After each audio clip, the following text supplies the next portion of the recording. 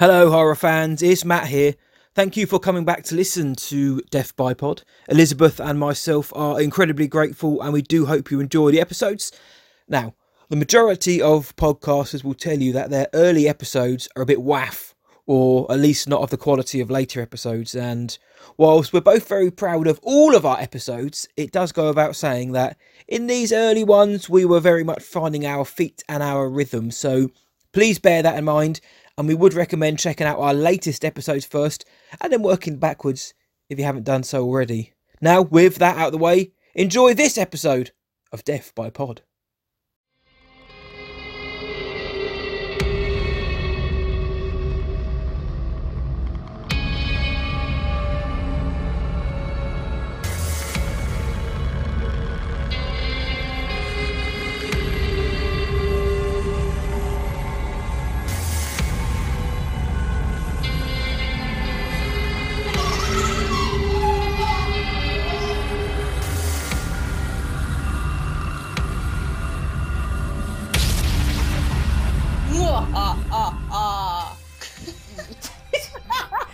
Good morning, afternoon or evening, wherever you are in Transylvania or the world, and welcome to Death by Pod from What I Watched Tonight. My name is Matt Hudson, and joining me is my spooktacular, simply splendid co-host. Me! Bloggy Balboa! Yeah, she's the bloggy of your dreams, guys. How you doing? I'm not too bad, how are you? I'm very well. Say, have you, been keeping up with your hairdressing appointments recently? Yeah. Funnily you should mention that. I went to the hairdressers on the wrong day. Imagine that. The God, I can only pandemonium. imagine what your hairdresser would have said about that. She just looked at me like I was an idiot, to be honest, and said no. Elizabeth have a Japanese hairdresser, guys, by way of Warsaw. So it's good. It's good that we can open every show with like a bloggy mishap. So I quite enjoy that. It is. So I look forward to you falling down a pothole or something next month, or something else happening. Something will always happen with me, guaranteed. And we'll always try to make light of it on the show. Well, I'm good. I'm glad you've been alright. Anything else decent happen, or has it just been it's been alright since our last chat? Yeah, I've been. One thing that was a mishap is that I managed to sunburn the bottom half of my leg, so That it looks looks like painful. I've got socks. You look like one of those lollies with the red at the bottom and the white in the middle, but you just didn't have hundreds of thousands in your groin. But you look like one of them lollies. Yeah, and I've been spending the subsequent week trying to even it out. But now that I've got sunburnt, the sun's gone away, and I can't do anything about it. Oh, it did look painful, old trifle leg. So I did feel sorry for you on that. Yeah, my summer socks are in full force. Yeah, I haven't been sunburnt. I haven't had a haircut. I have had a haircut in the last month, but I don't have appointments. See, I can just rock up and they sit me down. They give me a massage and they burn my ear hairs. So I'm living the dream over here. But you got molested, in context, I had a massage from a Turkish hairdresser, but I didn't expect to get it. So I had the full works. I had the wet towel over my face, and then I suddenly felt my arms tingling as a big Turkish man was rubbing them thoroughly, and I got my fingers got massaged and started to feel a bit worried then. And then I smelt the ominous smell of matches being lit whilst I couldn't see. Yeah, they burnt my nose hairs and my ear hairs and my sideburns, all of which never had them in the first place. But you don't have them now. No, I didn't. So, no hope of them ever growing back either. So. Yeah, so every time I go then I give him a special smile because of what he did to me. But I don't tell anyone this. He gives me a lolly, but I didn't want to tell anybody this. Well, you're a good boy, so. Thanks, Blogger. You're a good girl. We get on well. We do have fun. We do. What larks. What japes. So, Death by Pod. We don't die on this show, thankfully, but we do die of having such a good time. So, on these monthly episodes, Elizabeth and myself, we pick one horror movie out of the billions out there, and we basically just dive straight into it. And it's an excuse to turn out the lights, get some popcorn, throw it in the air, and scare ourselves silly for once a month, as long as the film is good and scary. So, for this second episode, we have a relatively new horror film from the last 5-6 years. So, Bloggy, can you please reveal the title for this episode? I can. It is The Conjuring, released That was really like late. What was that? Sorry. Well, you can do a drum roll for the release year. It was released in 2013, directed by James Wan and starring Vera Farmiga, Patrick Wilson, Lily Taylor, and Ron Livingston, among others.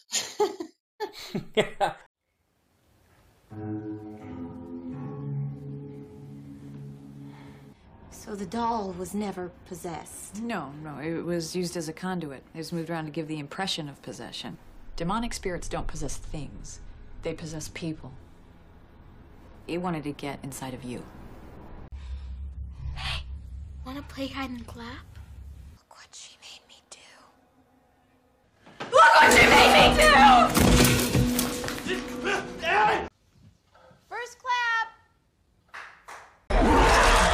You've been in this. God damn it, stop it! Understand this? We are now fighting for her soul! There's someone else in there with her. I'm hearing another voice. Here, listen.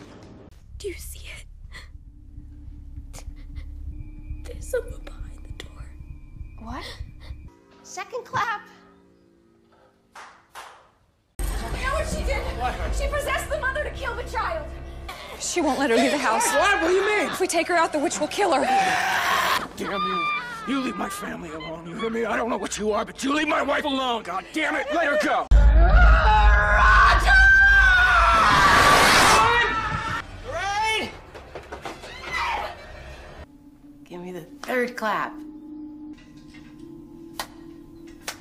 Bathsheba! By the power of God, I condemn you back to hell! Yeah, The Conjuring, it was 5 years old now, and as everybody who's listening to this probably knows, it's spawned one sequel, and another one is coming. The Conjuring 3 is coming. It's also spawned a spin-off in Annabelle, Annabelle Creation, The Nun, and Annabelle 3 has been released actually today at San Diego Comic-Con, both of which were not at. But this, The Conjuring, I mean, this film was in, I guess, production hell for about 14 years. And nobody would take a punt on it until Warner Brothers basically finally took it on after the writer, I think producer was Tony DeRosa Grund. He did some rewrites and made the story more about the Warrens, the very famous Ed and Lorraine Warren, the ghost hunters, who are played by Vera Farmiga and Patrick Wilson. Kind of made the film from their angle, got James Wan on board, and what was originally called the Warren Files was thankfully changed to something less crap, into The Conjuring. So it was a film which had been around for an awful long time, and I've said this, and I'm guilty of saying this so much, and I know it's proper cliche, but in hindsight, maybe it was a good thing that it was released after the 14 years, because in the last 5, 6, 7 years, I think horror has had a bit of an upswing in quality. Yeah, definitely. I mean, I think if it had been released earlier, it's possible as well that they'd have tamed it down a lot. Because I read somewhere that they wanted to cut a lot of stuff down. They wanted to try and make it PG-13 or something, and then I think they kind of said, like, we're never going to be able to make this suitable. We'll just put it as an R-rated movie, and that's fine. And people still want to go see it. It made an awful lot of money. It made $319 million worldwide off a $20 million budget. So I think the studio are fairly happy with that. And of course, when a studio sniffs money, they capitalise on it. Sometimes it works, sometimes it doesn't. Having rewatched the film, I'm not sure where they could have cut anything out, really. They put other than a few things. But I mean, in terms of actual set pieces, I can't really think of anything they could have cut out to give it that PG-13 rating. If it was made 15 years ago, 10 years ago, it probably would have been like I Know What You Did Last Summer, and it'd been a bit poo. Yeah, that's what I think as well. I mean, because like there's no like nudity or sexiness in it. It's just purely scary stuff, and it was so scary that it was rated R, which is brilliant. Love that. R for really scary. Yeah, R for really, really scary. Yeah, exactly. Really, really scary. R for Ruddy L. R for ridiculous. How much I got scared. R for R. I can't beat that. Let's just stop there now. I think that's it. We're done. I'm off. I've been Bloggy Balbo. It's been good. Bye, everyone. See you next month, guys. Da, da, da, da, da, da. I told you, we have fun. So, Farmiga and Wilson obviously had a bit of fun with this role because they're bloody brilliant. But they also spent a lot of time with Lorraine Warren because sadly Ed Warren had passed away. I think he died in 2006. So Lorraine Warren is the surviving Warren, and I think they spent 3 days at her home. And Vera Farmiga especially was just watching everything she did, Lorraine Warren, to try and get all of the mannerisms, the way she spoke, everything about her. So for her, for us, what we see on screen is is as close as you can get to what the genuine Lorraine Warren looked like. So yeah, I like the fact that they really kind of researched their roles to that extent. You know how on the last episode we kind of went on the IMDb pages of some people and had a bit of a lull? Well, yes. Yeah, I went on Ed and Lorraine Warren's website, and it is absolutely like if you get a moment to go on there, it's so funny. It's like they took the website build from 1998 and just kind of it's got music playing over the background. There's like there's little things falling down on the screen, and it's all like, yeah, and the music's all kind of like polyphonic spookiness. It sounds like they're just taking the piss out of themselves. Well, that's what it looks like. It doesn't look like they're serious about anything. It just looks like, they made this website one day and was like, yeah, that's really good.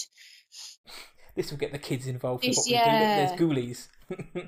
I too looked at IMDb for the actors, and I can confirm that none of their headshots are their dead corpses. No, they're all serious actors, aren't they? A bit boring, isn't it? Yeah, never mind. We can jump into the film now because I know this film scared you, basically.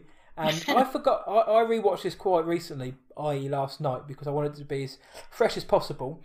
And I'll get into, like we always do, in this show, we will go into the major plot points and kind of talk about the film in certain length. And then at the end, we really sort of give what we thought about it, nitpick, or give praise where praise should be. But for now, we sort of get into the film, and I like how it started, because it started some really sort of creepy-ass music over the title scenes. And Annabelle's eye is the first shot. We find out that she's been moving around the house, apparently. She can be thrown in the junk, and she's still coming back in. I liked the introduction to this film. I thought it set the scene early without being too tropey. Yeah, no, I really liked it as well, because I think it delivers straight away on what you can expect from the film in terms of jumps and scares and everything. But then it kind of drifts back into, this is based in fact, this really happened, which is pretty cool. I like it when films have an element of truth to them. It's obviously what you choose to believe is true.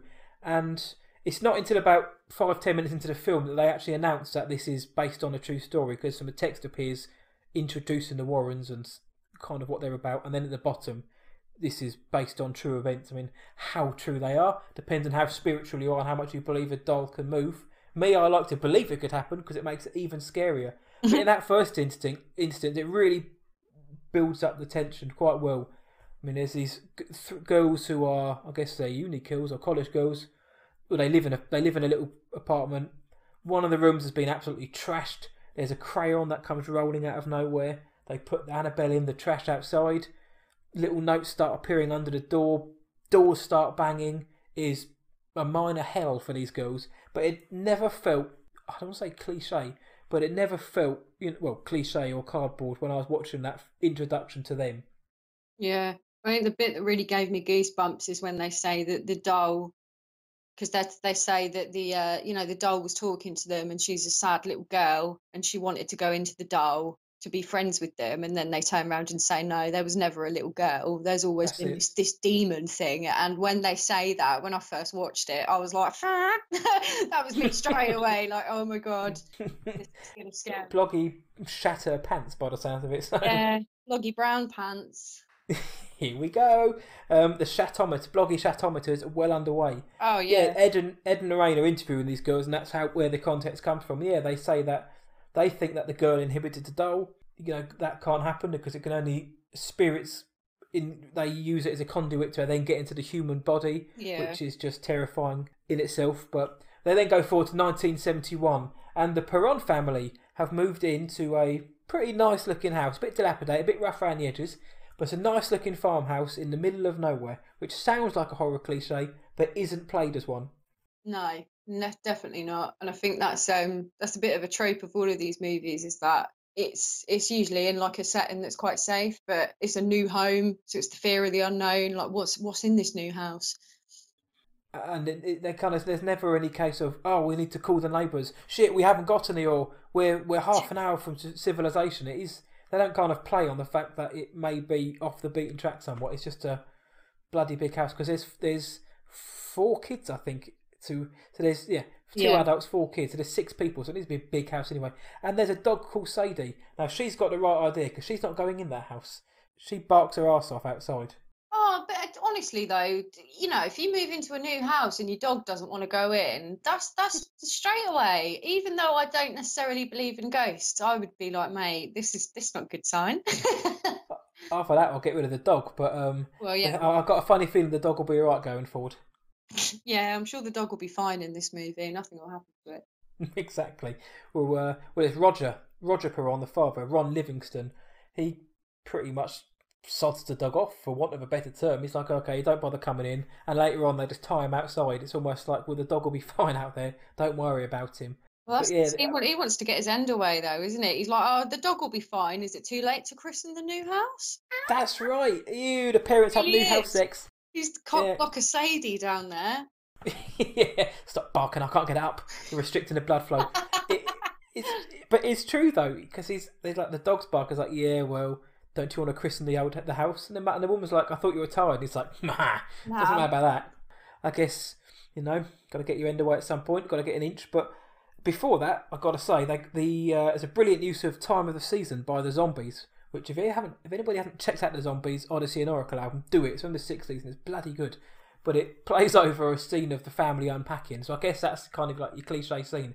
Oh, look, the family's unpacking and everyone's having a great time. Yeah. It is a stunning, for me, tracking shot. It's just one shot that follows each member of the family around the house, and it's so well done. It is really well done. It is really well done. I'm glad you brought that up. I love continuous tracking shots, because you have to think about like the time that it probably, how many times they muffed it up.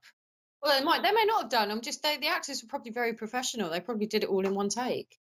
I'd like to think they did, but if you, because I was watching it, looking for the kind of moments where it passed through a wall and it got shaded out, so where they could have like a clever cut if they nosed it up. But it all looked like one continuous shot, and there's a few of those in this film. And one thing I will say to start with is the film is shot very well. Yeah, it is really shot like so well. James Wan's really, really good at that. Anyway, I think he's proper one for when the camera kind of does a 360 flip as someone's walking down a hallway. So It starts with like them the right way up, and it sort of goes upside down and then goes to the back of them. Does that make sense? Am I describing that? No, it does. Yeah, yeah. He does that a lot, and I really love the use of that. There's some very Hitchcockian elements to the way he films it. It is. I'm glad that you said that. Thank you. I'm the James Wan that you want, if you got what I mean. I'm coming out of the puns. Last time it was Bloggy with the crap puns, and now it's me. So yeah, I don't want to get too much into the sequels just yet, but that is something that the second one sorely missed, was James Wan's guiding, delicate touch. Yeah, absolutely. He does have a very delicate touch. Yes, he knows what to do with his hands. He's a good man. Does he work at a Turkish barber's, do you reckon? Part-time? I don't know, but if not, I think he's missing out on one of his callings, because he can make a few quid off that. He could turn me upside down, move me the wrong way, and continuously track me. Yeah, he could. Gently massage your upper arm. It's just my upper arm, please, James. I haven't got that much money to pay for it anymore. I think before the parents start rutting, there's the kids play something called the clap game, which establishes ideas for later on in the film. But I thought that was a brilliant idea, because it's so simple, and you think something's going to go horribly wrong. It never does in this first instance, but it sows the seeds for what may come later. Yeah, nobody wants to play hide and clap. Like, what a fucking awful game that is. What fun you must be at hide and clap parties. Oh God, don't. Well, because I know what happens when you play hide and clap. I've seen the movie. Yeah, you get pushed into a closet and you find a hidden cellar. Exactly, a hidden, haunted cellar, perhaps. It was a good. I guess the spirits moved them into that room, but it's a good thing they happened to knock that panel out. Yeah, when they did. Exactly, but you know, sometimes you have to let things go because otherwise they never find it. But maybe Annabelle made them do that. Annabelle wasn't in the house, but the spirits of the other ghosts were. Yeah, one of them had a ghost in their ear going, "You want to play hide and clap, don't you?" Just be like, no, I'm trying to sleep, mate. It's my first day here. Yeah. They didn't stop to have dinner, I don't think either. So they're probably fatigued and hungry. How irresponsible of them. I know, bad parents. Parents. Yeah, so the parents have done it. They've woken up in the morning feeling good about themselves. Carolyn Perrin, who's the mother, Lily Taylor, who's awesome in this film, I think. Carolyn Perrin, Mrs. Perrin, Mother Perrin. She's alone in bed because Roger has, he's done what he needs to do last night, and he's got up and he's gone into the cellar and found. That's it. She's still got the seed on her leg. He's gone into the cellar and he's found all this antique, crazy looking stuff. Some of it's hidden over, which just looks terrifying. So he's down there. Eventually goes up because, like a good wife, which always seems to happen in these films, the woman always says, "I'm going to go and put on a pot of coffee." The youngest daughter comes down and says, "Hey, where's Sadie? I'm going to go and find her." What does she find? Dead dog. It's dead dog o'clock. It's dead dog. Dead dog. I don't actually know what, see, that's never explained. Who killed the dog? Maybe it's just a really annoyed neighbour. What killed the dog? But this is what I mean, though, because the ghosts don't, they don't just turn up and start stabbing people. That's not how ghosts roll, really, is it? So who? No, they leave burn marks on you, but unless it was Roger's rampant sex drive, this dog just couldn't handle the noise and just ended up taking it. Because that's also why she wakes up with a big bruise on her leg, doesn't she? And she goes, "Oh, you were a bit rough with me last night." I know, and I'm thinking, come on, guys, your parents. Yeah, that's true, though. It never is explained, obviously. No, it's not. And everyone seems to get over the death of the dog pretty quickly as well. Like, the dog's just a very transient character. That's a really good point, actually. The next scene is a really naff mound with a quick bit of wood with Sadie written on it. And then that's done. The dog's barely ever... I don't think the dog's ever mentioned after that. No, like, the kid gets over it as well, doesn't she? Like, the youngest one just gets over it fine. She's like, "Oh, yeah. It's not like I had an affinity with the dog or anything."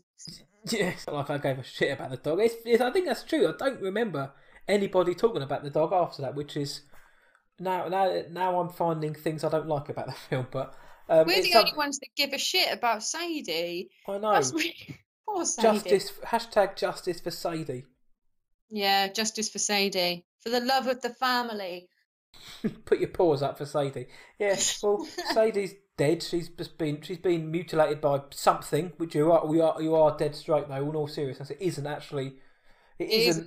Yeah, it isn't. It just happens. But on the flip side of that, could that also be good storytelling in the sense that the fact that you don't know what it is builds that kind of mystery and tension. Because the whole argument about this, ghosts, they have to feed on the negativity of the family before they can get their full powers and all this kind of shit. So, if they can kill the dog, why not just kill everyone there and then? Well, the dog was annoyed because it was outside. The mum and dad were clearly having fun, and the kids were probably just asleep. Yeah, it's true. But at the same time, though, things were going bump in the night, and certainly on the second night, things were very much going bump in the night, and Roger's gone up to have a look at what's going on. And the first thing I thought of when doors are creaking and things are smashing, and I'm thinking, if this was me, I'd pull a Homer Simpson. I'd be shouting, "Whatever's out there, I've got a wife and kids, eat them." You know what I mean? That's if I was him, he should have shouted that. Yeah, that would have been Homer. Me and the ghouls want to have a chat. Yes. How good would that have been if he just got down on his knees and started begging to the spirit, "Have a wife and kids, eat them." Oh, Simpsons quotes. I'm glad we got that in. Yeah, because the kid wakes up and she's like, "Oh, yeah, my room really smells." And then again, Christine, brilliant example of parenting, goes, "Does it smell anymore?" And she's like, "No." And she's like, "Well, problem solved then." Job done, yeah. So it could have been like fish guts, which have been there for 6 months. Yeah, it could have been left by some disgruntled ex-employees, no doubt. It's almost like we've heard that story before. It's almost like we've had a chat before this pod started. We don't chat, we come straight on and we get straight into it. We don't talk, we don't like each other, we just get on with it. Don't break the fourth wall, just get on with it. Too right. We don't like each other. But I like you, Blogger, you're right, really. Oh no, I was being serious. I'm as serious as Sadie about this. Oh good. Look what happened to Sadie. The bumps in the night and everything like that, which I mentioned, for me, I think they were done really well because the film doesn't set out to spend the first 20, to like really start off with hell on earth. It builds things up slowly. There are bumps in the night, but nothing really comes of them. It's just things which are there in the dark, which are designed to make you feel on edge and uneasy. But you don't necessarily see anything for the first few nights. Really, that happens. It's just Roger will go down and investigate. There's nothing there. The girls will say something stinks, but we don't see anything. Mm. And then obviously one of them gets their leg pulled in bed, which when things start to change. That scene really did me in. It really did do me in. That's just the worst. Like I'm one of these people that sleeps with all the covers all over me, even if it's summer and I'm sweating and I smell and I don't care because I won't have my legs out of the bed. Nice. It's terrible. And this film like just made me realise that I'm doing the right thing. Well, you are, because I don't think, by the looks of it, they haven't got the energy or the patience to sort of unravel a duvet to try and find your foot. It's easier if it's out there for them. Yeah, exactly. If it's there and you're begging for it, aren't you? I'm not gonna offer my legs up on a platter to some ghost. I've got a perfectly good dog that they can stab. Well, firstly, that's extremely. I was about to say how much I agree with what you said, but then you took it down a different path of dog death. Well, if it could me or the dog. To be fair, yeah, me or anybody. To be honest, I'll totally say anybody. I'm not going to lie there, but knock down your grandma to get away from a ghost, wouldn't you? I love you, Nan. I like my time on the planet. We also mentioned that one of the other girls has found a musical box, one of the ones where you twist it, and it's got one of those. It's got that creepy music playing, and you open the lid and there's a mirror, which kind of like hypnotically rotates. And apparently there's somebody called Rory who's in the background and who watches you if you play the game. Yeah, because that's not terrifying at all. No, the kids just the kid just got on with it. Yeah, the kid. I like it how she says to her mum, like, "Oh yeah, whenever I look in this mirror, there's a little boy that pops up behind me," and she's like, "Oh, okay, I'll play this game." I'd be thinking, get out the house, burn down box. the demon box. Yeah, the kid or you, kid's got to go. Well, well, the kid's already clearly got some sort of ghost affinity going on, so she can stay in the house. That's fine. Yeah, you fend for yourself, but so they've got bumps in the night, stinky rooms, feet getting grabbed. Rory's in the background of a mirror, so yeah, something's going on. We still don't really see anything, which is what I liked about this opening gambit. And then it comes to the clap game part 2, as I like to call it. Okay, so is that the one where she's with the wardrobe, or is that the one with the basement? The wardrobe, the one where the mother's playing it with the youngest, because everyone knows the other kids have gone to school. Again, that bit was a goosebumpy bit for me when she's playing hide and clap, and the kid runs off, and she goes into the room where this creepy wardrobe is that was left behind by the previous owners, and she says, "Oh, I'm ready for the second clap," and these disgusting grey, ranky-looking arms just sort of like slowly part the clothes and clap, and as she walks up to the wardrobe, she goes, "Oh, I can hear you breathing," and this thing is going, like, it's so horrible. What did it sound like again? It's going, but more like in a wardrobe, so it's more like like that. It's probably just hot in there. It probably is. It probably is really hot in there. But it's true, that bit caught me off guard when I first saw the film, because I think this film actually, surprisingly, still works very well when you watch it at home on your TV in the dark. Obviously, it being in cinema is a completely different experience because you get the mental sound system. And this film, some horror film, or most horror films, should benefit from a good sound system. But we're talking about this film, and this film does benefit from having that all-around cinema sound. And it's these kind of moments why. So the clap, you don't know where it's coming from. Yeah, it's just somewhere in your senses. And then when she enters this room, and the mother's, what makes it even more slightly unnerving is the mother. She's Carolyn. She's having a good time. She's all smiles. She's literally got a massive grin on her face as she's walking into this room, like, "Ha, I can hear you clap," and she can't see. These two hands just come out of nowhere and just, and we know, don't go up to it. But she's walking up to this. They don't even clap like that. Though. They don't even clap like it's like. It's like a slow, slow clap. Like demon clap. Yeah, that's how demons Kind clap. of like thunderclap, but demon clap. Demon clap. Very slow. Very, yeah, like the devil. It's just like you've seen something that you just really didn't like, so you're just like, yep. But we know she can't go in there, but she's smiling her head off, thinking this is all part of the game. I found my youngest daughter hiding in the closet, and she's Who's kind also of now got like a really deep respiratory issue. yeah. Oh, what's happened to you in the 20 seconds you've been gone? It's- Smoked a pack of 20. she's just, well, maybe Sadie's death did affect her. Maybe it did. She turned to the old Marlboros, Yeah, well, you know, Woodbines. death in the family.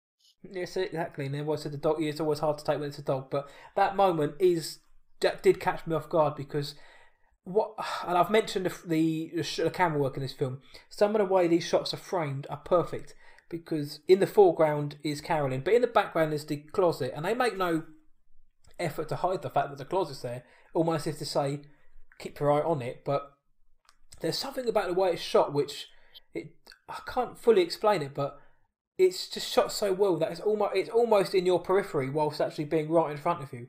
I know that makes no sense, but when I was watching it yesterday, I could see that the closet was there, but because of the way they focused on Carolyn in that shot and in others as well, you kind of drawn to her more than the closet, even though your mind's telling you that's got to have something to do. Something's in that bloody closet.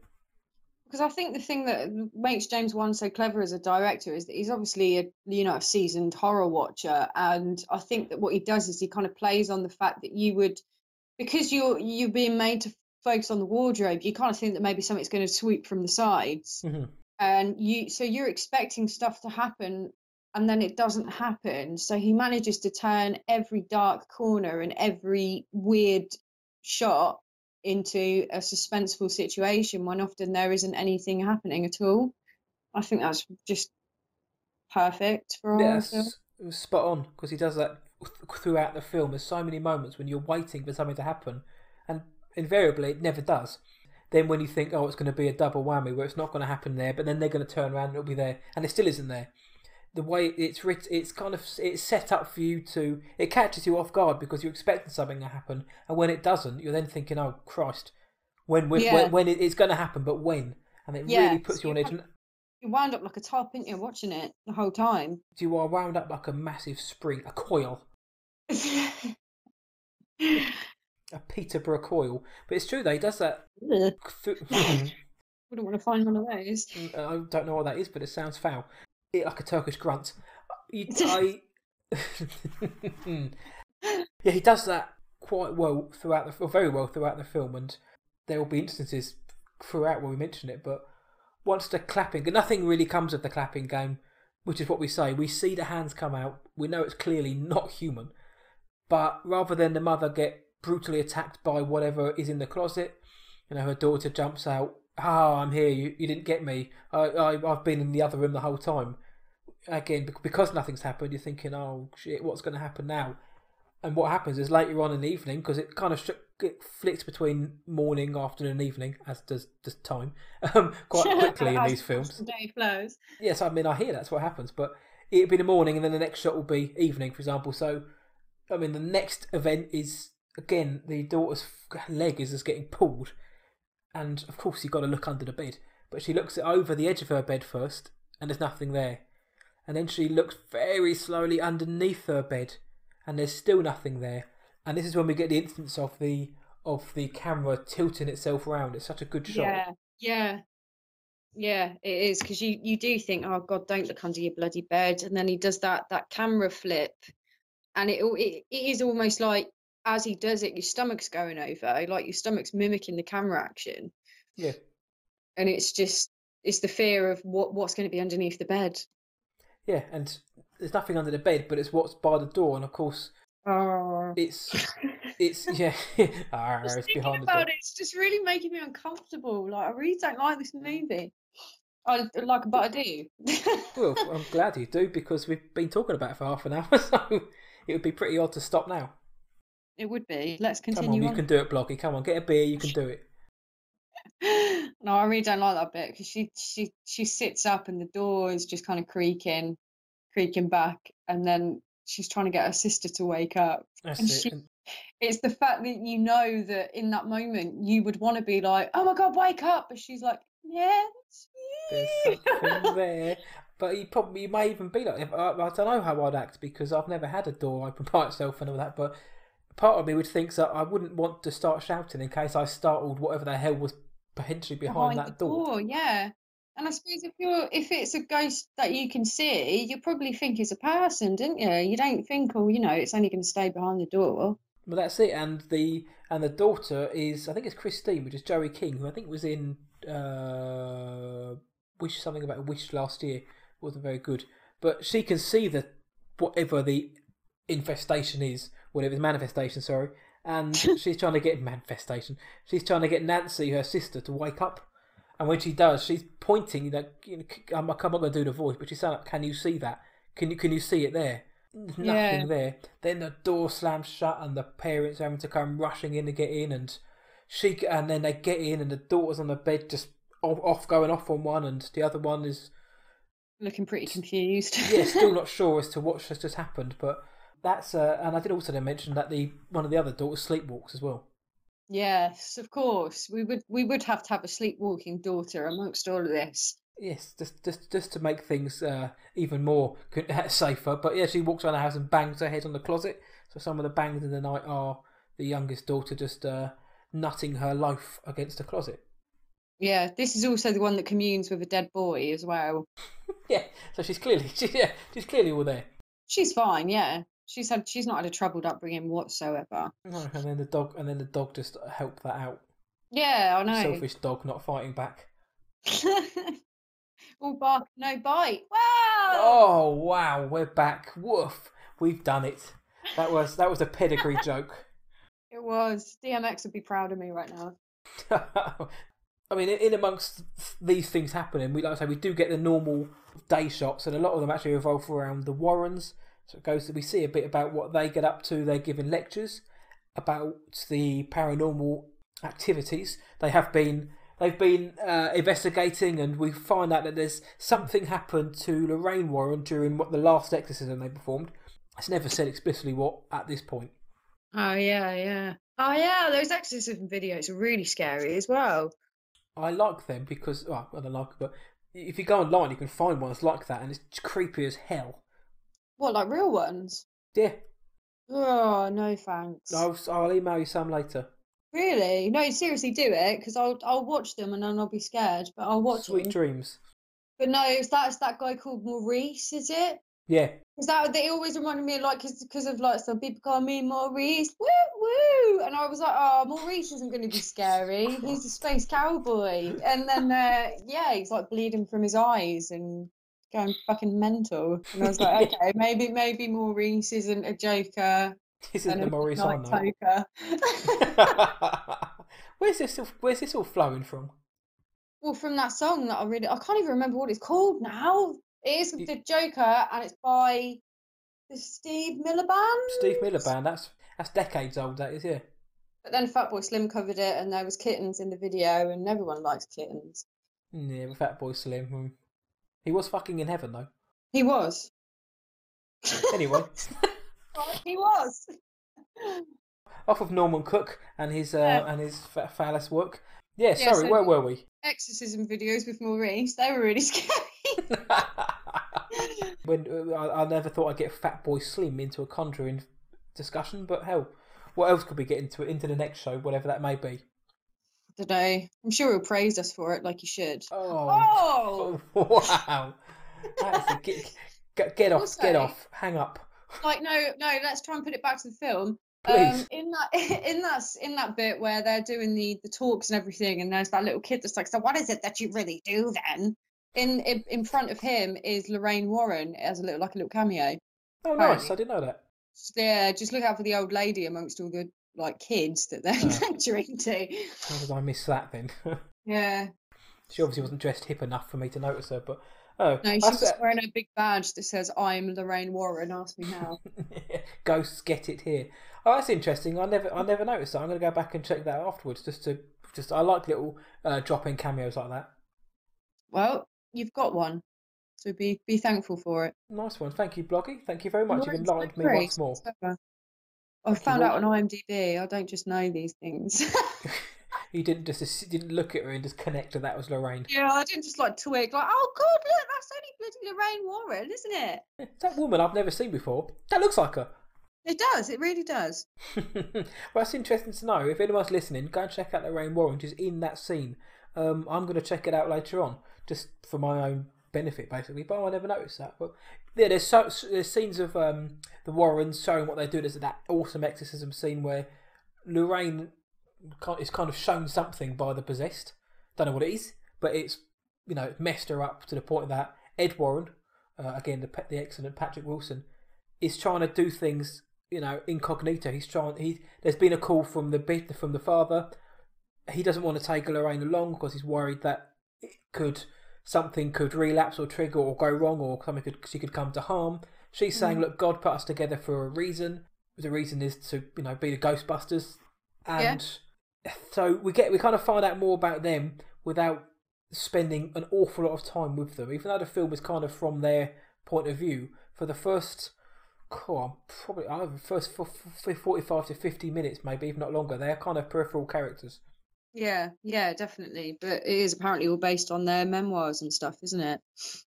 Yeah, it's as close to what apparently actually or allegedly happened as can be, because it's their memoirs and Lorraine Warren's word, and if she was there, then we can only take her word as gospel. Exactly. Yeah, I mean, if she says it's true, then it's true. I think there was some. And I don't know whether I've got this the wrong way round, because they did the Amityville haunting as well. They researched. They were involved in all of that. And I don't know Yes, whether they were. I don't know whether it was that family or whether it was the Perron family, but I'm sure that there were extra children in one of the families that kind of they weren't part of the movies. And I think it was this one that they had extra kids that aren't characters in the movie, but they were like, I never saw anything. Oh, I didn't know that. I don't. It may not be The Conjuring. It may be Amityville, and I've got them confused because I do that. I know that they had something to do with Amityville. They investigated that, but no, I don't know if that's the case for this one or for that one. But I mean, I think it might be Amityville. I don't know. I'm sure that there were people that were part of the family that just basically said, I never really saw anything happen, so they just omitted them from the film.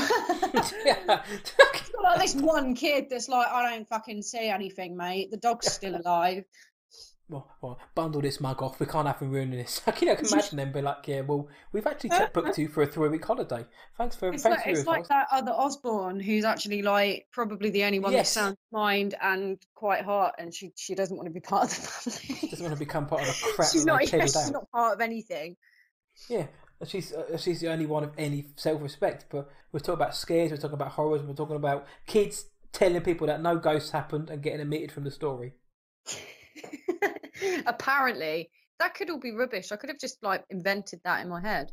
If you have, I applaud you. But I think I haven't read anything related to this film, so I guess maybe it was about the Amityville, but I don't know. But it's interesting either way, though. It is. I'm sure that because they've done quite a few high-profile paranormal investigations over the years. Yes, of course, they did the Enfield haunting and that was covered in The Conjuring 2, and they've done so many others. It's amazing how much work they've done. It is. It's quite short, and I think she's still trying to tout out books and stuff like that. I don't think that they've become rich off of it by any means. Well, she is. She's trying to sell her outside flogging them. Well, I bet she is. I bet if you live near Lorraine Warren, she's the right one. Like a market stall trader. Well, she's probably like a Jehovah's Witness, but a paranormal witness. She comes and knocks on the door and goes, "Can I speak to you about all the ghosts that are living in your house?" Oh my god! No, not you. The ghosts stand behind you. Yeah. Where's your dog, by the way? I need to stop bringing up the dog. Stop it. I didn't bring up the woofing dog. No, I'm saying I'm checking myself before you're gonna go barking mad at this rate. Oh. I've just almost smacked myself for that. It was so bad. But chewy. What the hell was that? That was you said that everything sucked. You said that the steak was chewy, and then you just put Screwy Flanders over and over again. You said it was. It's because your accents are so good. I just can't differentiate. I know. We're here all night for accent. Mostly me. But Yes. it is all you, because I just stumble my way through these, and Bloggy is actually the beacon of professionalism. Absolutely. But she just can't sleep with a cake. And I don't swear. No, she doesn't. She's a quiet girl. If you didn't listen to the last one, if you didn't, go back and listen to it. But yeah, Blog is a quiet girl. I was extremely surprised and slightly embarrassed that I questioned the fact that she's a quiet girl. I am a quiet girl. That's right. So yeah, Yes. Elizabeth was she was a quiet girl. But back to The Conjuring, the clap game. We've mentioned the clap game. We've mentioned that. You're so sad. We've mentioned the first one. We mentioned the second one, and then the clap returns for a third game. And this is when It stuff does starts that, to get apparently. real now. That can come back. Well, I wouldn't know. Would you? Yeah. That's like you're putting yourself in a situation there, Bloggy. I'm a choir girl. Why would I even know what you're talking about right now? I know, and I would like to hear some of these tones one day. Yeah. Good. Anyway, next time you're doing a choir gig, I'm coming along. Awesome. Okay. Consider it done. I'll be that one in the back dressed like Lorraine Warren. So, yeah, with the third... Sorry, I've just got images of you showing up in like full drag. With like a wig and everything. You've been like, is it Rocky Horror tonight? And you're like, no, mate, it's the choir. You turn up to something for the wrong day. Oh. Yeah, it's just showing support. Why wouldn't I? Dressed up like that, because keep me focused, wouldn't it? It would do. Excellent. The Clap, part 3. As I said, this is where the film now takes a drastic turn for the third act, and I don't mean that negatively. This is when it starts. This is when the noise, the sound is executed excellently. It gets real. It does. The clap game starts. Carolyn, the mother, Carolyn. She's up. She's the one who's investigating, and just as she's looking around the house, God Almighty, the photos lining the walls going down the stairs crash down onto the floor. But it's a deafening crash. There's a girl's giggle as it happens, but it is absolutely deafening the way they did that. Yeah. I didn't see it at the cinema, but I think if I did see it at the cinema, I would have probably just prolapsed. I can't imagine what I would have done. You would have absolutely shattermetered it, but it is so loud. But even on your home TV, it's so loud. It is really loud. I watched it at home, obviously, to prepare for this. I watched it, and it was one of those where like the talking is really quiet, but the action is really loud. So I had to have it up quite high to hear what they were saying, and then these pictures come crashing down, and I swear to God, like I just pantsed it. I knew it was coming as well, and it was just so loud. I'm not gonna lie, I jumped out of the chair watching it. It proper brucked me. I was gone. You love that word. You've adopted the bruck. I have. I'd never heard it before, and now I'm a bruck boy. Keep on brucking. It was so loud, but at the same time, though, you've got creaks going through the house. You've got claps. There's the piano in the attic plays 3 notes that Carolyn played at the beginning of the film, and there's that moment when I did think, "Fuck that." Yeah, it's like, dun. Yeah, I'm not having that. She goes into she finds herself in the cellar, and put it like that. And when she's looking around, just like frantically trying to work out what's going on, a ball is just thrown out of the darkness, and that's just sends her batch crap crazy. Yeah, I hate that bit. She started she's scrambling up the stairs trying to get out. Yes, and then because the reason that she's in there in the first place, isn't it, is that she's like, oh, whoever's in here, I'm going to lock you in, and then the door slams. Closes. The door slams, and she twats her head, and she goes down, and then the piano starts playing, and then the ball comes out. Oh yeah, and she's like, shit a brick, and just starts running, and then she remembers that the dad left the matches, and so she strikes a match to try and see. And then it's like, oh, do you want to play hide and clap? And then those arms come back out and clap right next to her. And then the match goes out. And then she's like screaming. Something's banging again. Because she has tried to get out, but the door is obviously locked. So that's when she gets to do matches to try and work out what the hell is going on. But at the same time, this bit scared the living arse out of me when I saw it. It's the young daughter. Oh man, she's sleepwalking. she's in her sister's room and where the creepy closet is, and all you can hear is where she's banging her head on the closet. Her sister gets up and does what she's told. You know, don't wake her up, just take her back to bed. She tells her to sleep in her bed that evening, and there's something which draws her to the closet. And just it's the banging carries on even though she's it, not banging her head carries against on. it anymore. Yeah, That's it. And the sister, the older sister, goes towards the closet. Behind her, the younger one just sits up, like just bolt upright, staring. And then she turns around, and there's this son of a mother licker on top of the closet. Oh, don't! And it so leaps down scary. on top of her. It's the way it leaps on top of her, like some sort of feral animal. Yeah, that's it. Oh no, that bit, because that was when I first watched this, I watched it in a little studio flat when I was at uni, and my wardrobes had a great big gap. They were, you know, it wasn't like a creepy wardrobe. They were like, you know, MDF, like fitted white wardrobes or whatever, but they had a substantial human-sized gap at the top of them, and it was next to my TV. So I'm watching this horror film thinking, oh, this is going to be crap, you know, bloody, it's another one of these teen movies, you know. I'm watching it and that bit happened, and I had to pause it for a moment and just like have some quiet reflection to myself that this is a movie, it isn't real. I had to keep imagining them going right and cut, you know, and trying to I had to keep imagining this woman going through makeup to look that grotesque. And but it still gets me, like even thinking about it now. I'm sat in my room now and I'm actually quite nervous.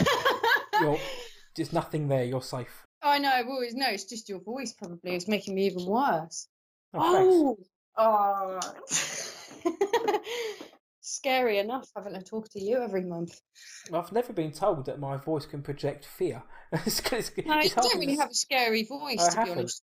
Quite a non-threatening, friendly voice. I'd be friendly neighbourhood Matt, that's why. I'm a nice guy. Yeah. Well, there we go. Well, that's good. Yeah, good. It's good that you know, don't ever sit on top of someone's wardrobe and jump on them. Because your nice image will just go, like, that would be it. Yeah, apparently that's frowned upon, climbing into people's houses and then eloping on top of their cupboard, waiting for them to come in. Yeah. And then jumping on underage girls. It's not something I've ever really thought about. God, when you put it like that. I'm not that kind of guy. I mean, I think you're a great girl, Bloggy, but I'm not going to come and jump on you from your closet. Thank you. It's all right, but you know, never say never.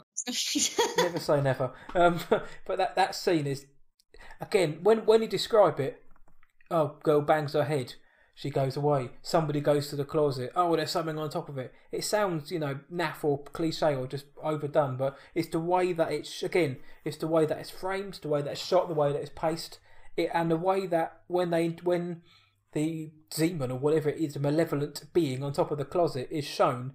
It's the way the sound comes in, it zooms into her, and then there is like a growling noise in the music as well. So it sort of like goes, and it does that like something scary, but then as she's there, and it kind of it does like a slight zoom on her as well. Yeah. So it's got like a whip pan from when the girl behind her sits up, goes, oh my God, and then the girl turns around, and as she turns her head, the camera whips around, sort of almost like a point of view shot, goes to the thing on top of the wardrobe. The music kicks in, and then there's this partial zoom, and it goes, and it's like this growling noise, and it's fucking horrible. Like James Wan's so good at this, because that's just an awful idea, isn't it? Yeah, and like I say, the feral leap just sort of does it. Yeah, it's like it's animalistic, like it's purely like whatever she isn't human. It's, you know, I think that's the best part for me is when whatever it is jumps off the closet and attacks the girl. You don't see anything. It cuts back away again because the dad, who was a truck driver and he's been, you know, out delivering stuff in his truck. I think it cuts to like an establishing shot of the house, and you can just hear everyone screaming. Yeah, and those establishing shots are awesome. I'm going to get into them later, but they are awesome. But the dad's come back. Thankfully, he came back just as the wife's getting attacked and the kids. Yeah. But, you know, and he hears everything. But, okay, convenient, fine. But he comes back and he gets the wife out of the closet. He then rushes upstairs, but you don't see the daughter getting attacked. You see her thrashing around on the floor, but nobody can see what she's, you know, thrashing around with, which I like that they didn't show too much. Yeah, I like that it isn't that, you know, because I think that when you think about things like Insidious and stuff, I think James Wan directed Insidious as well, did he? Or he Yeah, had he something did. to Yeah, do with he had it? Or something to do with it. he that was had exactly the same kind of build up, but then the end happens and there's all this CGI bollocks, and you're like, well, now it's all ruined. You know, Yeah. like Then they did The Last Key, and one of them was called fucking Keyface. yeah, that one really sucked. That one That really just sucked beyond belief. clogged up every toilet in the United Kingdom. That did it. It was awful. Oh, it was awful. On the Insidious, I didn't mind that film actually, but this one's a heck of a lot better. But James Wan is fantastic at doing stuff like that, and it's kind of now that the family realizes, well, finally something is absolutely wrong, and the guys got the Perron family contact the Warrens, and they kind of say, "Can you come and have a look, please?" And this is when Have a look. yeah, something's going on. The dog's dead. So there's a stink in the room. Something's just jumped off my closet. There's something keeps playing the piano and balls get thrown around out of nowhere. But I think someone might be up. Do you mind? Check Amagander?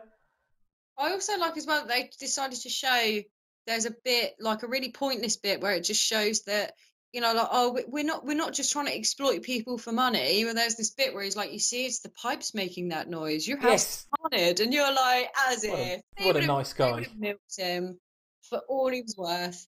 The second film goes on to show that Ed Warren is apparently some sort of Superman handyman who can fix anything. But in this film, it does step that up, and I know what you mean. It's kind of like it's your pipes you've got, and he goes into this very very quickly but very detailed explanation of what the pipes and the wind and the angle where the floorboards were going to do when they expand. And I'm thinking, like as if he's like some bloody engineer or something. Sounds like he's just making it up.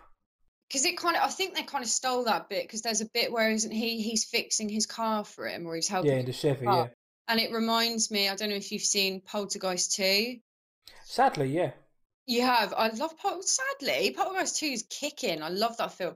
But there's the bit where like Taylor, the Native American guy, is like fixing. He comes to the house and he's kind of like the medium slash. Like he's a spiritual advisor. He's also like the family therapist, and he can fix everything in the house. So while the family are all like, oh, he's just like fixing the car. He's like giving therapy sessions to the mum. Like, you need to find your strength. And I think they kind of nicked a lot of that from Spielberg's Tangina Barron type thing. That's a very interesting point. That I hadn't put those two piece those two together, but. Mediums in these films are always like they're the fucking miracle workers. Every man. Also, if there's anyone needs voiceover work, Blog is here for you. These accents are getting better and better. But no, I hadn't noticed that. But yeah, you need to find your strength now with this new toothpaste. They are kind of portrayed as everyman, but I guess this one they hold back in. The next one they got Ed Warren singing fucking Elvis Presley, and they spend 4 minutes of a film just having him play the acoustic guitar. But and I like that family song. Together with music. And he sings Elvis Presley. I think it Can't Help Falling in Love with You. I think he plays. I love that song. Great song, brilliant song by the King, but talk about filler. But yeah, he's in. Yeah, like you see in this film, they do show that. Well, come on, these guys aren't just out. They're not the bad guys. They actually help people with their plumbing at one point. But they get them. They get the Warrens in, and they set up. They have a look around, and they're very quickly alerted to the fact that the smell is obviously going to be a bad sign. It's not just that your pipes are clogged up. The clocks are stopping at 3:07, which we didn't mention. Every night, every clock stops at 3:07. Obviously, the witching hour. And obviously the things that go bump in the night, what's happening to the wife, because she's just covered in bruises now.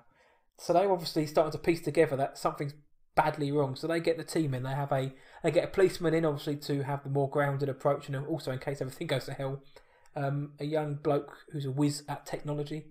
So they get a team in and they set up cameras. They have UV lights. There's sound activated cameras. Blah blah. There's everything there. So they kind of make themselves home for a couple of days. They do. And the bit where they're setting all that up, I'm pretty sure that's when they've got the dead man's bones in the room where you sleep. Yes. Which is Ryan Gosling's band. And it's just so, like, the soundtrack for this movie is awesome, which you wouldn't expect. You're right. And my God, Ryan Gosling's so dreamy. Do you think? I don't actually find him that attractive. I'm like one of the few people that just don't. I think his eyes are way too close together. I think he looks better with the beard. Yeah, something to distract from the eyes. Oh, fuck's sake. I think he's a very attractive man. He's a very, very attractive man. It's just that out of all of the other attractive men, I like him the least. Well, I'm just furious that I don't look like him, but But obviously, if he ever said, "Come on, Lisbeth, do you want to see my willy?" I'd be like, "Yes." Yeah, the soundtrack's really good. It's got Ryan Gosling in it. He's got a willy, do you know that? He does. I've heard that he does. I don't know what it looks like because he's never fucking shown me. But Apparently he's sure very it's open great. and showing people. And he sings a good song in The Conjuring. My door just shut for no reason. I'm not joking. No. I'm sorry. My window's open and my door just shut itself and I shit myself. I'm fine. Yeah, so Ryan Gosling did a song, was in the film. But yeah, that whole bit with his song in it is really good as well because it's got one of those, it's got another one of those continual tracking things, has it not? Yes, it has. Yeah. Yes, it has. Well, that's good. Yeah, I love those shots, and I like that scene as well because it gives a chance for a little bit of, I won't say fun, but some humour between a couple of characters, and for want of a better word, because I hate this word, but banter between a couple of the characters. Yeah. So it gets you a bit of a giggle because horror fans know that it's the calm before the storm, pretty much, and it certainly is. But they're setting their stuff up. We've got Ryan Gosling's pipes going on. We've had a bit of fun, and then basically the evening comes, and that's where they're waiting for something to happen. And of course, when you're waiting for something to happen, it doesn't always occur. No, it doesn't. Well, I found that the two guys that they bring in, I can't remember what their names are, but they remind me of Tucker and Specs from Insidious. Seems to be like Tucker and Specs. I did as well, but I found that at times they were like relief from all the Oh yeah, for sure, yeah. terror that was. So I think that the tech guy, the tech guy, and then the super skeptic police guy, they play off each other really well. Yeah, and they do. And it kind of at times also gives you a false sense of like security as well because you think, oh, they're laughing and joking, so nothing's going to go wrong. So yeah, so they're waiting around, and I think the bit that made it the most was when, they're having a bit of a laugh, and he's like, oh yeah, a gun, I'll take a gun over a ghost or whatever, blah blah blah, and then he goes into the kitchen and he sees that God. fat dead lady that's like, look at what she made me do, and it's just that bit really that was right, isn't it? That happened? Yeah, it is. Yeah, it is because he sees her, and it's just the way things happen. It's like a sheet is kind of draped over where he needs to walk, and he has to move out of the way, and it's kind of that moment where you expect something to be there. It's done in one shot, so he's walking away from the camera, and it's sort of in the background almost, but it's waiting for things to happen that don't, and then you get the jump scare, and it's an effective jump scare where she jumps out in his face and screams, "Look, what she made me do!" Which and at first I thought she was just ripping side as well, doesn't she? Taylor Swift off for a bit, but it's not Taylor Swift. No, it's not. It's definitely not. Taylor Swift has got a lovely face, and this lady does not. Yeah, I mean Taylor Swift sold more records than this lady, but she's jumps out on the bloke and she leaves a fairly prominent gash on his face, and oh, for Christ's sake! And he's chucking this place to the gutter, and the kid he's with basically says, "Oh, what happened to your face?" And the guy's like, "Oh, the police was like, oh, a draft did it," and that joke goes on and on and on. So yeah, it's kind of like as well with the whole she jumps out from the side or whatever, and she kind of scares him, and there's the wind chime, which is the thing that I never get that. I think all of these films there's a bloody wind chime, and it's always, because I think that he sees something and he goes outside and he has a look and the wind chime's going off, and you always know when the wind chime's going off that something bad's going to happen. I know it's also another moment where you expect something to happen. So the way he goes outside and the way it's framed and shot, he goes to the end of the porch, looks into the literal darkness almost, and then turns his back to walk in. And it's at that point you're expecting something to come from behind him, but it never does. So again, it's that moment where you're put on edge because nothing happens, and you're thinking, what is going to happen? And then when you see it, when he sees the dead person, basically, You think, oh, that is creepy. Then he's just like, oh, I'm going to follow her into the darkness. Yeah, I'd be out there. Guest. Yeah, but sorry, you lost. I'd go and get the experts Yeah. immediately. It's madness. He doesn't, but yeah, he's all shook up, and the guy's like, Christ, if a draft did that to you, then I'd hate to see what a ghost would do to you. After that, cut a long story short, the Warrens are trying to work out they're researching the house, and they basically find out that there's death in every nook and cranny of the house. The house used to belong to an accused witch called Bathsheba, of course, who is a relative of Mary Town Easty, who she sacrificed her week-old child to the devil and killed herself in 1863, and cursing everybody who would take her land. So it's kind of the ultimate FU to God. She's used her God-given right to give birth, and then she's sacrificed it. Anybody who takes the land is cursed, and then there's murders and suicides happen in the years and decades afterwards. So basically everything, and also in the massive, quite awesomely scary looking tree in the back garden, where she was hung. They built that tree. Did they? They did. Oh man, I was hoping that it was they'd found this property. It wasn't a naturally grown tree. They built it.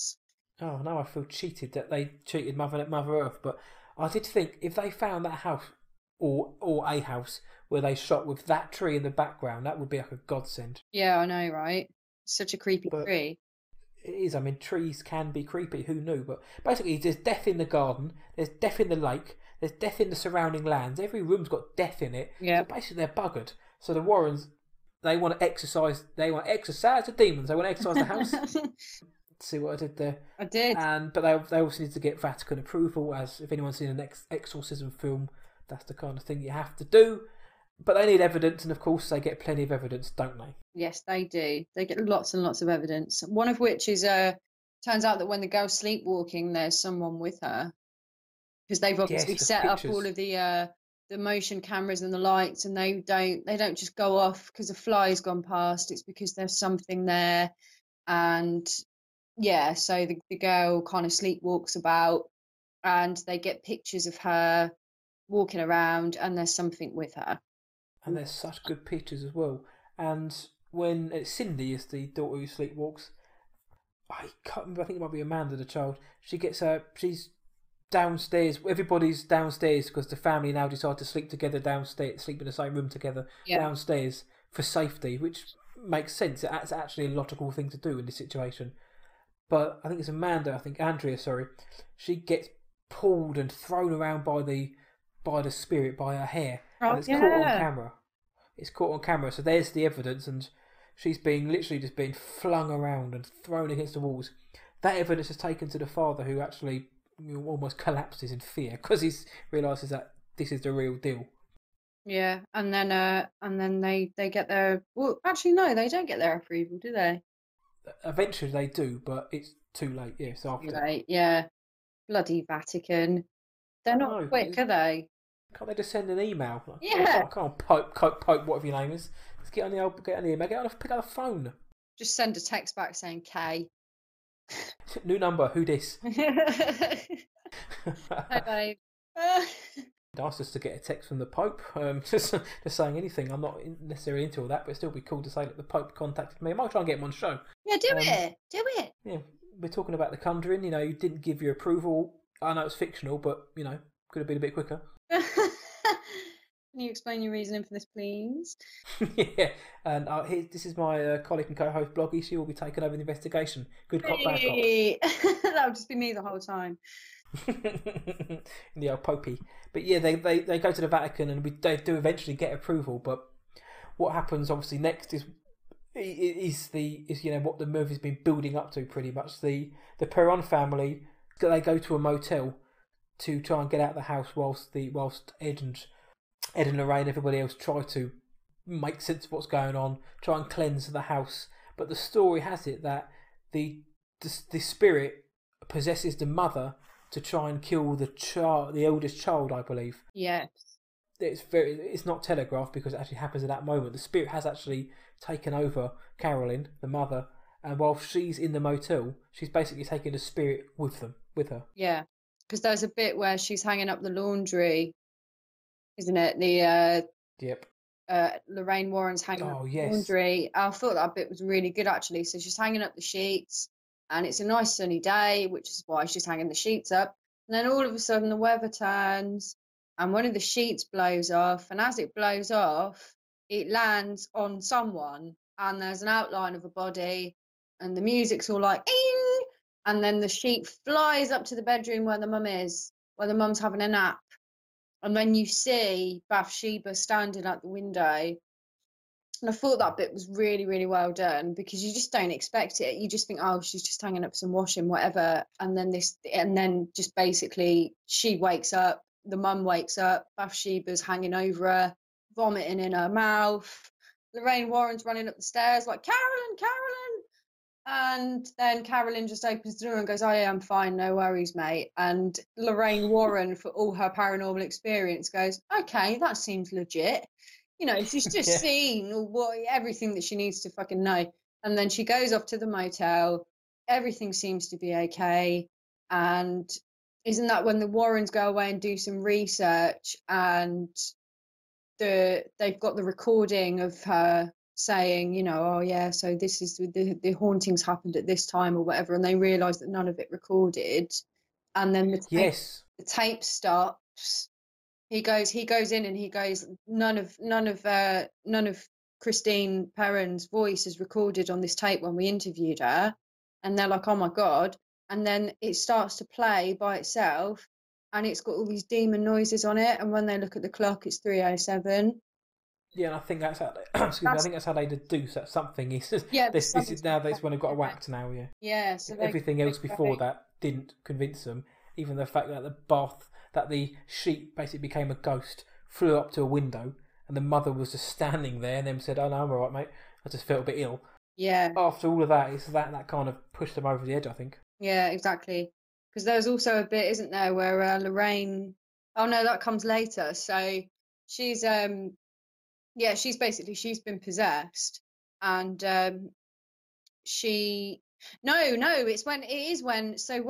they're like, oh yeah, there's someone with the kid.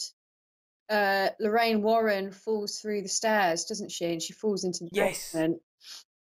And she falls into the basement, and she sees Rory, and she sees Rory's creepy, look what she made me do, mum. And then it's a horrible, isn't she, looking thing? All of a sudden, these feet just come down as if someone's just been hung, as if they've just been dropped from the gallows kind of thing. And there's just these feet, and you can't see no body. And then they start to turn around and start to chase her. And as she's running away, it rips off her necklace. That's right, because it's a locket with a picture of her daughter in it. It is indeed. And that's when they go home, they hear the recordings, it's all going on at 3:07, and then they get a call to say that the mum has just buggered out of the hotel with both of the daughters. She's left with 2 daughters. Yes, because that's right. Yeah. Oh man, and this is because the clearly possessed mum, and at the same at that time Judy is attacked in her home, is in the house which is the Warren's daughter. Yeah. But Ed obviously gets back in time to save her. Then we see the mother Carolyn taking Christine and April back to the house, the daughters, and this basically all goes to hell from there. Ed and Lorraine get there because Roger, the dad, has told them. They all reconvene in the house. Ed and Lorraine find Carolyn in the cellar. She's trying to stab Christine, their daughter. Mm-hmm. So they, bundle upon her. And for some inexplicable reason, the police officer leaves his shotgun by the door. They make a point of showing that, but they tie Carolyn to the chair. Yeah. For her own safety and theirs, they put a sheet over her face, over her body. They tie her to the chair. She's handcuffed to the chair, and Ed basically, he's got to be Father Merrin now. He has to do the exorcism because there's no time. She's gone almost, and the demon is saying, she's mine now. So they have to do it then. Yeah, and also the actress Lily Taylor, she apparently read The Exorcist in preparation. But I read that and I thought of you, just because I know how you love to mention The Exorcist at every opportunity possible. I was trying not to mention it actually about a film about exorcism, but my favourite film. I don't know if I've told you on that, but yeah, why wouldn't you want to read that book? Because it's a stunning book as well. No bias, it's a bloody good book. But yeah, I guess I'm surprised that she would read that book though, just because it almost seems like the one you don't want to pulled too much inspiration from, because I guess when you think of exorcisms, you think of that film and you don't want to be seen to be aping it too much. But I thought what she did was alright, actually. Yeah, I mean, because to be honest, like no disrespect to Lily Taylor, she kind of looks a bit demonic anyway. Like She has a kind she of has brooding look got to a her. really angular, spiteful face. I think, like and then given the right makeup, she's just terrifying. I mean, No, yeah, she is. that bit where they find her under the floor and he says Bathsheba, and then she turns round and she's got that woman's face. Oh my god, that scares me so much. There's a bit after that which scares me, which is an image. But while she's tied to the chair, Ed is reading the Roman ritual to her, but there's the exorcism. He's bashing through that, trying to.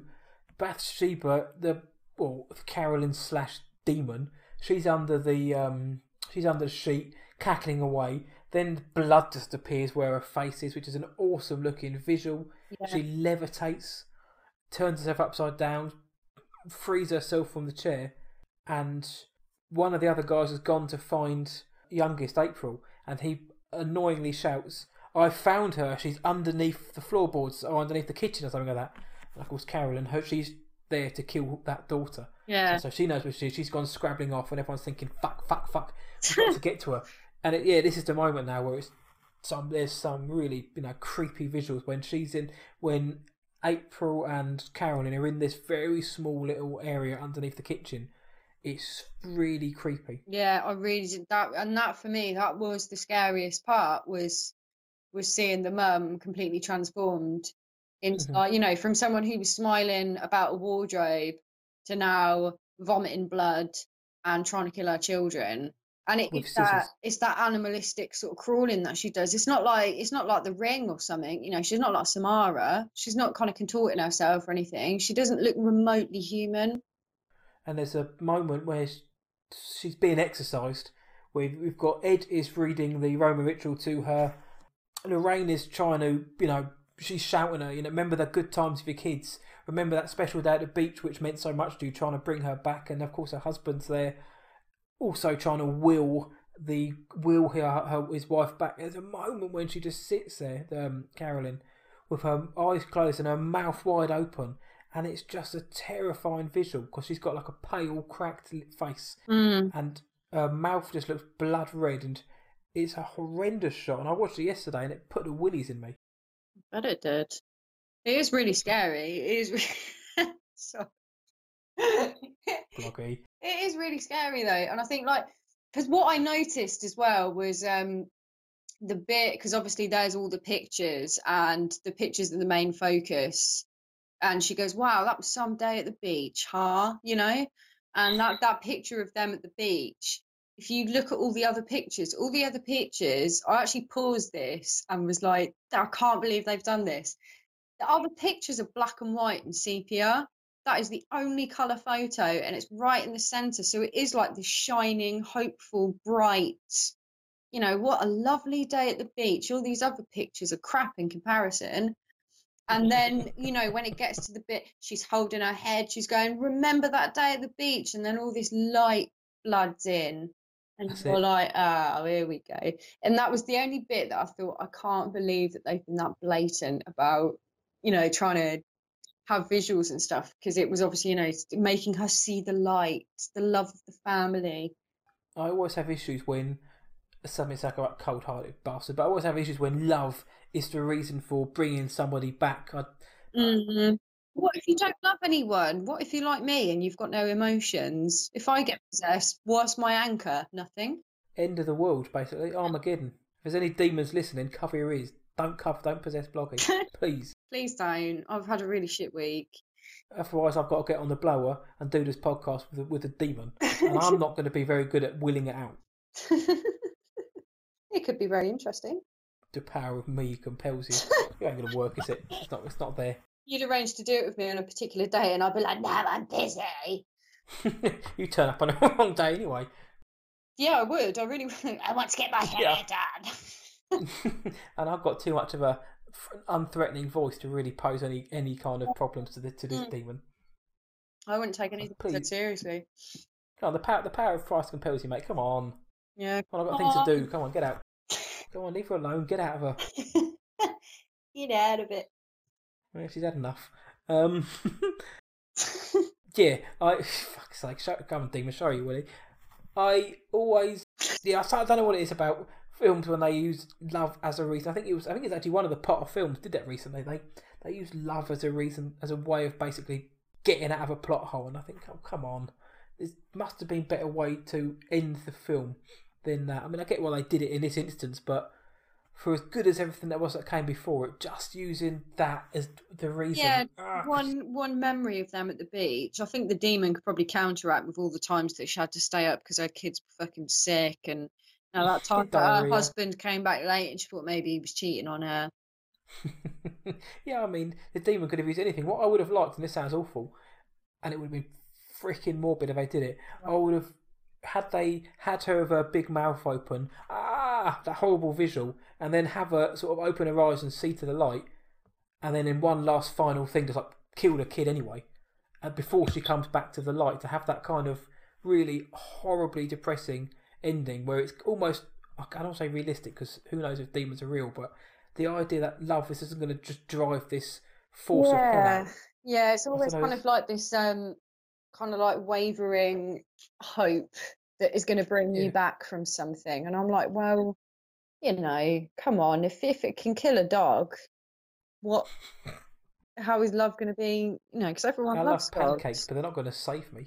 Yeah, exactly. I mean, I love a lot if I was possessed, if someone was possessed and someone said, remember those pancakes you made, the fat ones with the syrup, I'm not going to be like, wow, I'm not going to kill this kid. My saving moment, I'd be under the floorboards like, Vera Farmiga would come down and put a hand on me and she'd go, remember that subway, remember the subway, you said you'd never forget. It was Meatball. Remember Simpsons series 4. I know, yeah, those would be like my saying, like, remember Buffy the Vampire Slayer. remember that massive turd you did when you were so desperate to go. Which one? Said you'd never forget it. I didn't not that I wanted the daughter to die, because I'm not a complete sadist, not an idiot, but I just think because of the tone of the film that happened, to have something so frivolous be the kind of like, she's possessed, we need to make her unpossessed, basically. I don't know, have Lorraine Warren touch her head and tell her about love. That would do it. It doesn't really work fully for me. I think if John Lennon did it, then it would be totally different. It would be a totally different experience, but they could have had Patrick Wilson whip out his guitar and sing All You Need Is Love. Yeah, exactly. It would have gave that second film more context. That clip of them all on Top of the Pops, where John Lennon's kind of sat around and everyone that's competing against the Beatles at the time is singing along, like, all you need is love, and everyone's at their feet, like, that could be good.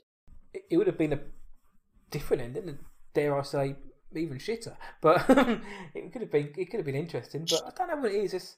I like the ending. Yeah, the ending was good.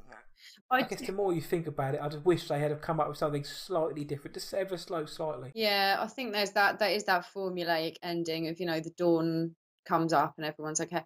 But like, what I'd like to have is like, The Conjuring 2 is the revisit of how massively damaged the mother and daughter's relationship is, and maybe it grows up. And she's like, and then maybe it's more of a psychological thriller because the daughter's really messed up from the fact that her mum was possessed and tried to kill her. Because there is a bit at the end where she's like, it's okay, baby. And she's like trying to hug this kid. And you're like, oh, I don't think the child is going to understand that you were possessed. One quick cuddle when it's all sorted. Yeah. That would have been a good idea. And I will come back to that point very shortly because we're pretty much at the end of this film now. Everything, like you said, they've exercised the demons. They've had a cuddle. He's hoping the daughter just conveniently forgets. Here's an ice cream. This is when Lorraine and Ed go home, and that's when they find out that the Vatican had actually approved it because they left him a voicemail. Yeah. And they've also been sent to Long Island for another investigation. And Ed puts the music box that you can see Rory into their kind of macabre little room of little trinkets and horror collections they've got, where the Annabelle doll is. And basically the movie, basically the end of the film is that opens by itself and the screen cuts to black. That's the movie. And I guess the first thing is, I think we've kind of gathered along the way, but it would be folly not to ask. But The Conjuring, what did you think of it as a top level? After we've just spoken about it, what are your thoughts on The Conjuring? So what, on like a level of like of 1 to how scared was I, or just? Well, in terms of the bloggy shatometer, yeah, 1 to 10, 1 being not scared, 10 being scared. Oh, I think for a first time viewing, I was a 7. Mhm. Definitely, because it just made me jump. It made me jump in the most wonderful yet horrific way, and it lingered with me. There were bits that bothered me, into the night, where you think, oh Christ, even talking about it now, I'm quite scared. Well, I will tell you, there's nothing there behind you. You are safe How do you know? because I'm behind you. Exactly. I'm not behind her. No, I really, really enjoyed this film. I had a real nice throwback. I know it's set in the 70s, but it also feels like a film that could have come from those times because there's not really any abundance of CGI.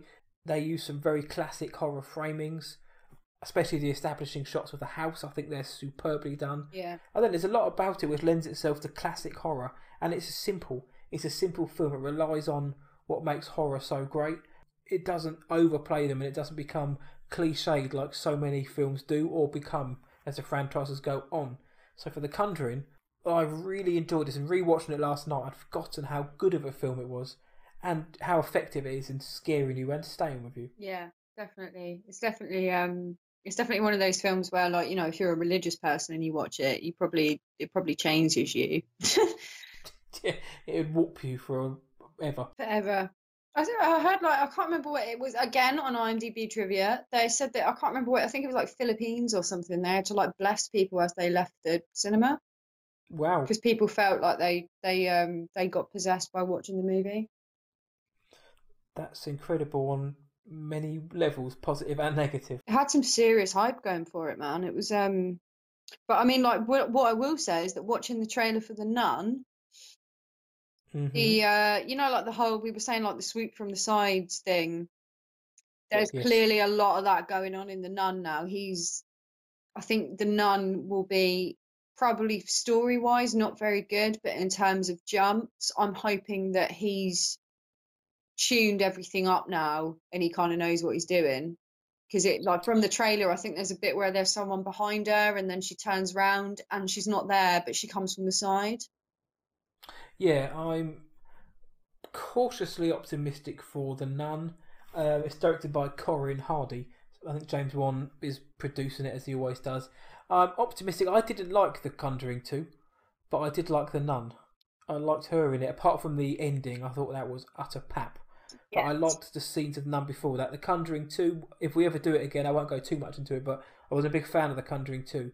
I think it swayed too much from what made the first one so very good. But yeah, I also wasn't a massive fan of Annabelle, but I thought Annabelle Creation was pretty damn good.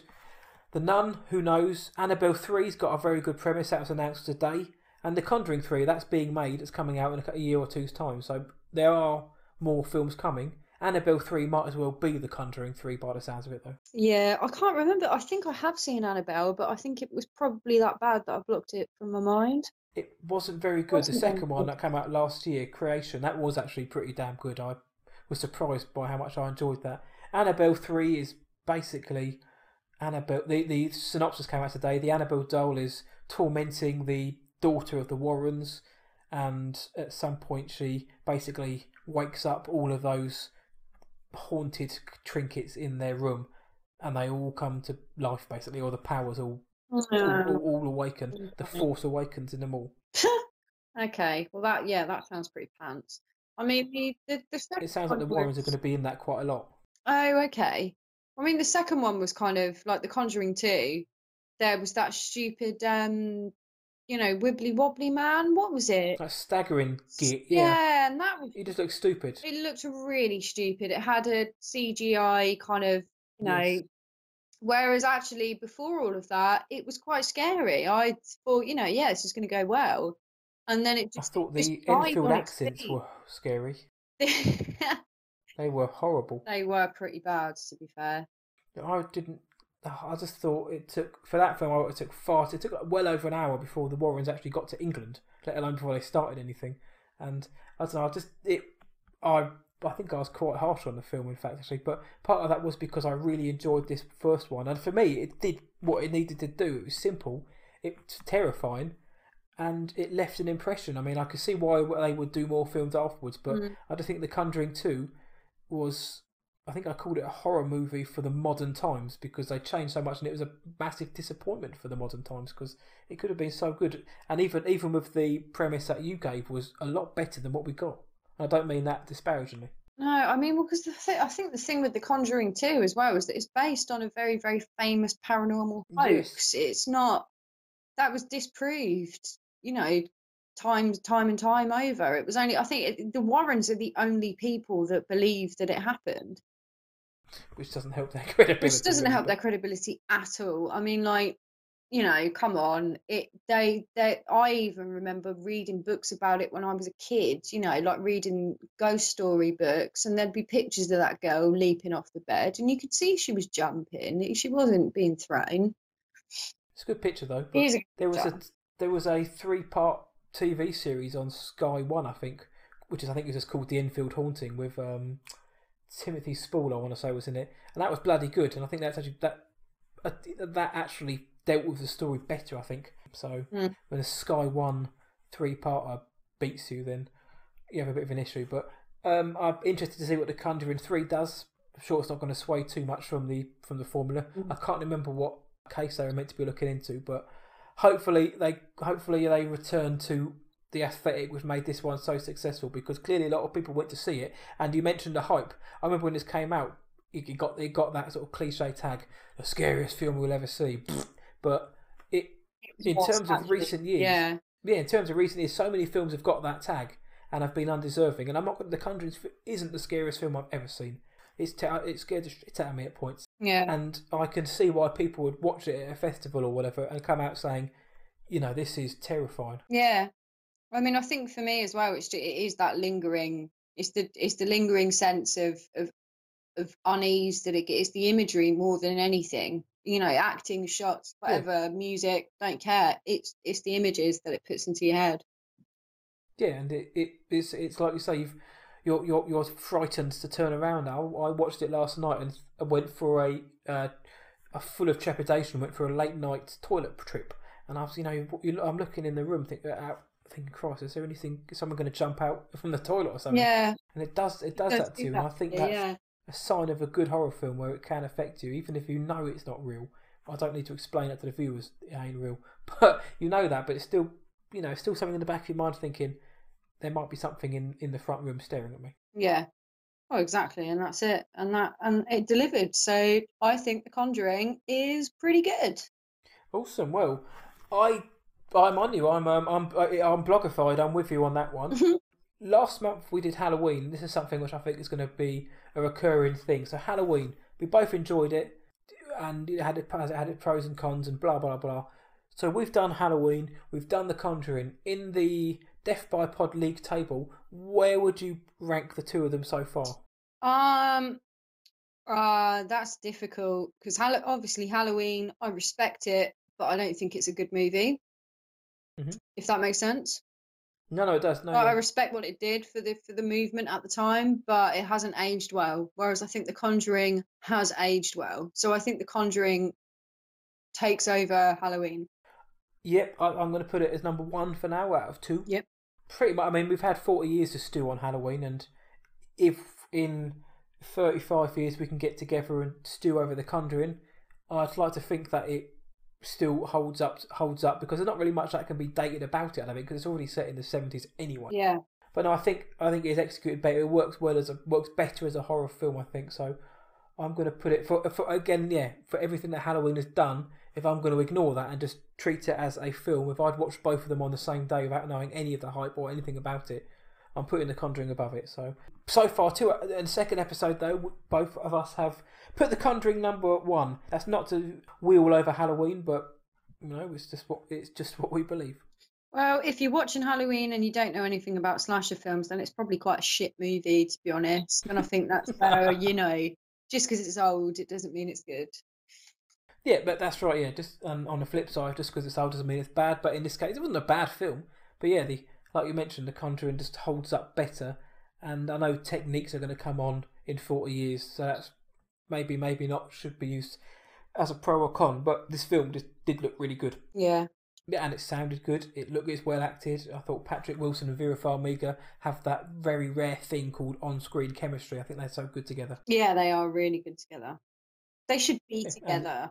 That's how good they are. I'm annoyed that they're not. Yeah, I am as well, actually.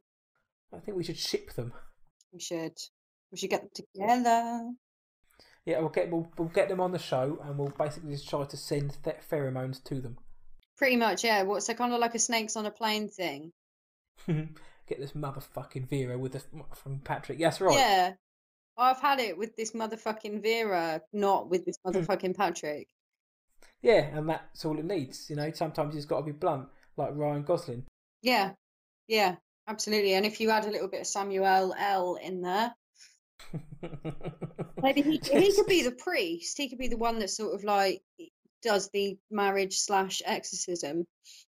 It would certainly make for a decent exorcism if Say we have I Jackson do doing again. it. Yeah. Excellent. To the wife and husband of Vera and Patrick, we do apologise. Yeah, but we don't. Sorry, not sorry. Yeah, but we've got our own dreams and aspirations, and we want to see them together. Yeah, pretty much. So get lost. Okay, Conjuring. That pretty much draws to the end of this second episode. I believe we've both given it the thumbs up. We've both given our kind of opinions on what came afterwards and what's going to come soon. When The Nun comes out, I'm pretty sure we can get together and do a one-shot type thing where we could discuss that, and just shortly after the film comes out, if you're into all that. Oh, yep. Awesome. So we will be there, and make sure none of you miss it. Oh. Good. It took you longer than I'd hoped. It did actually. I'm sorry. That's all right. It's just, sometimes humour can go over people's heads. Proper humour. So, but yeah, that brings to an end this second episode of Death by Pod. It's been a blast as ever. I've enjoyed it. It's been good going back to watch these next two films, and I think we're going to find out what the next one is pretty soon, and that will all be revealed in next month's episode. But in the meantime, yeah, thank you so much for giving your time and coming on once more, Bloggy. No worries. Thanks for having me. I look forward to this day every month. Yeah. You almost sounded sarcastic now. No, I'm not sarcastic. I was being honest as well. Oh, were you? Oh, okay. Yeah, but no, me too. Yeah, thanks, Eli.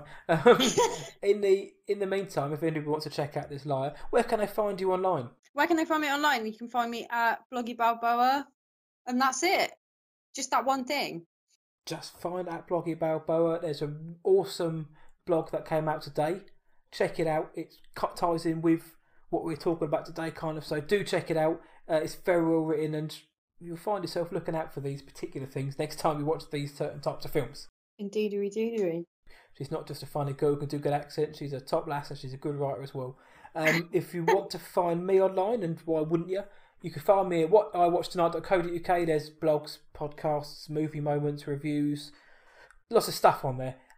If you want to go onto Twitter and Instagram, you'll find me at What I Watch Tonight. Just search for that handle, and you'll find again the podcasts on there and movie reviews and just general musings as well, just sometimes. But yeah, if you're listening to this podcast, and let's face it, you are, because you can hear me now, it'll either be on iTunes, Spotify, Podknife, TuneIn, Stitcher. Anywhere you can find a podcast, we are on there. So keep checking back every month for more Death by Pod. And if you know anybody out there who likes horror films, tell them about this show. Let them know that there's a show out there for people like them, by people like them, people who don't sit there and fawn. We tell it how it is. Sometimes you may not enjoy the language Blogger uses, but we tell it how it is. Sorry. That's all right. Absolutely, really no problem sorry. whatsoever. It's fucking brilliant. That is no problem whatsoever. But no, if you don't like it, just don't tell anyone. It doesn't do anyone any favours, does it? So, but anyway, in the meantime, thank you so much for listening. From me, it's goodbye, and from Bloggy, It's goodbye. copycat.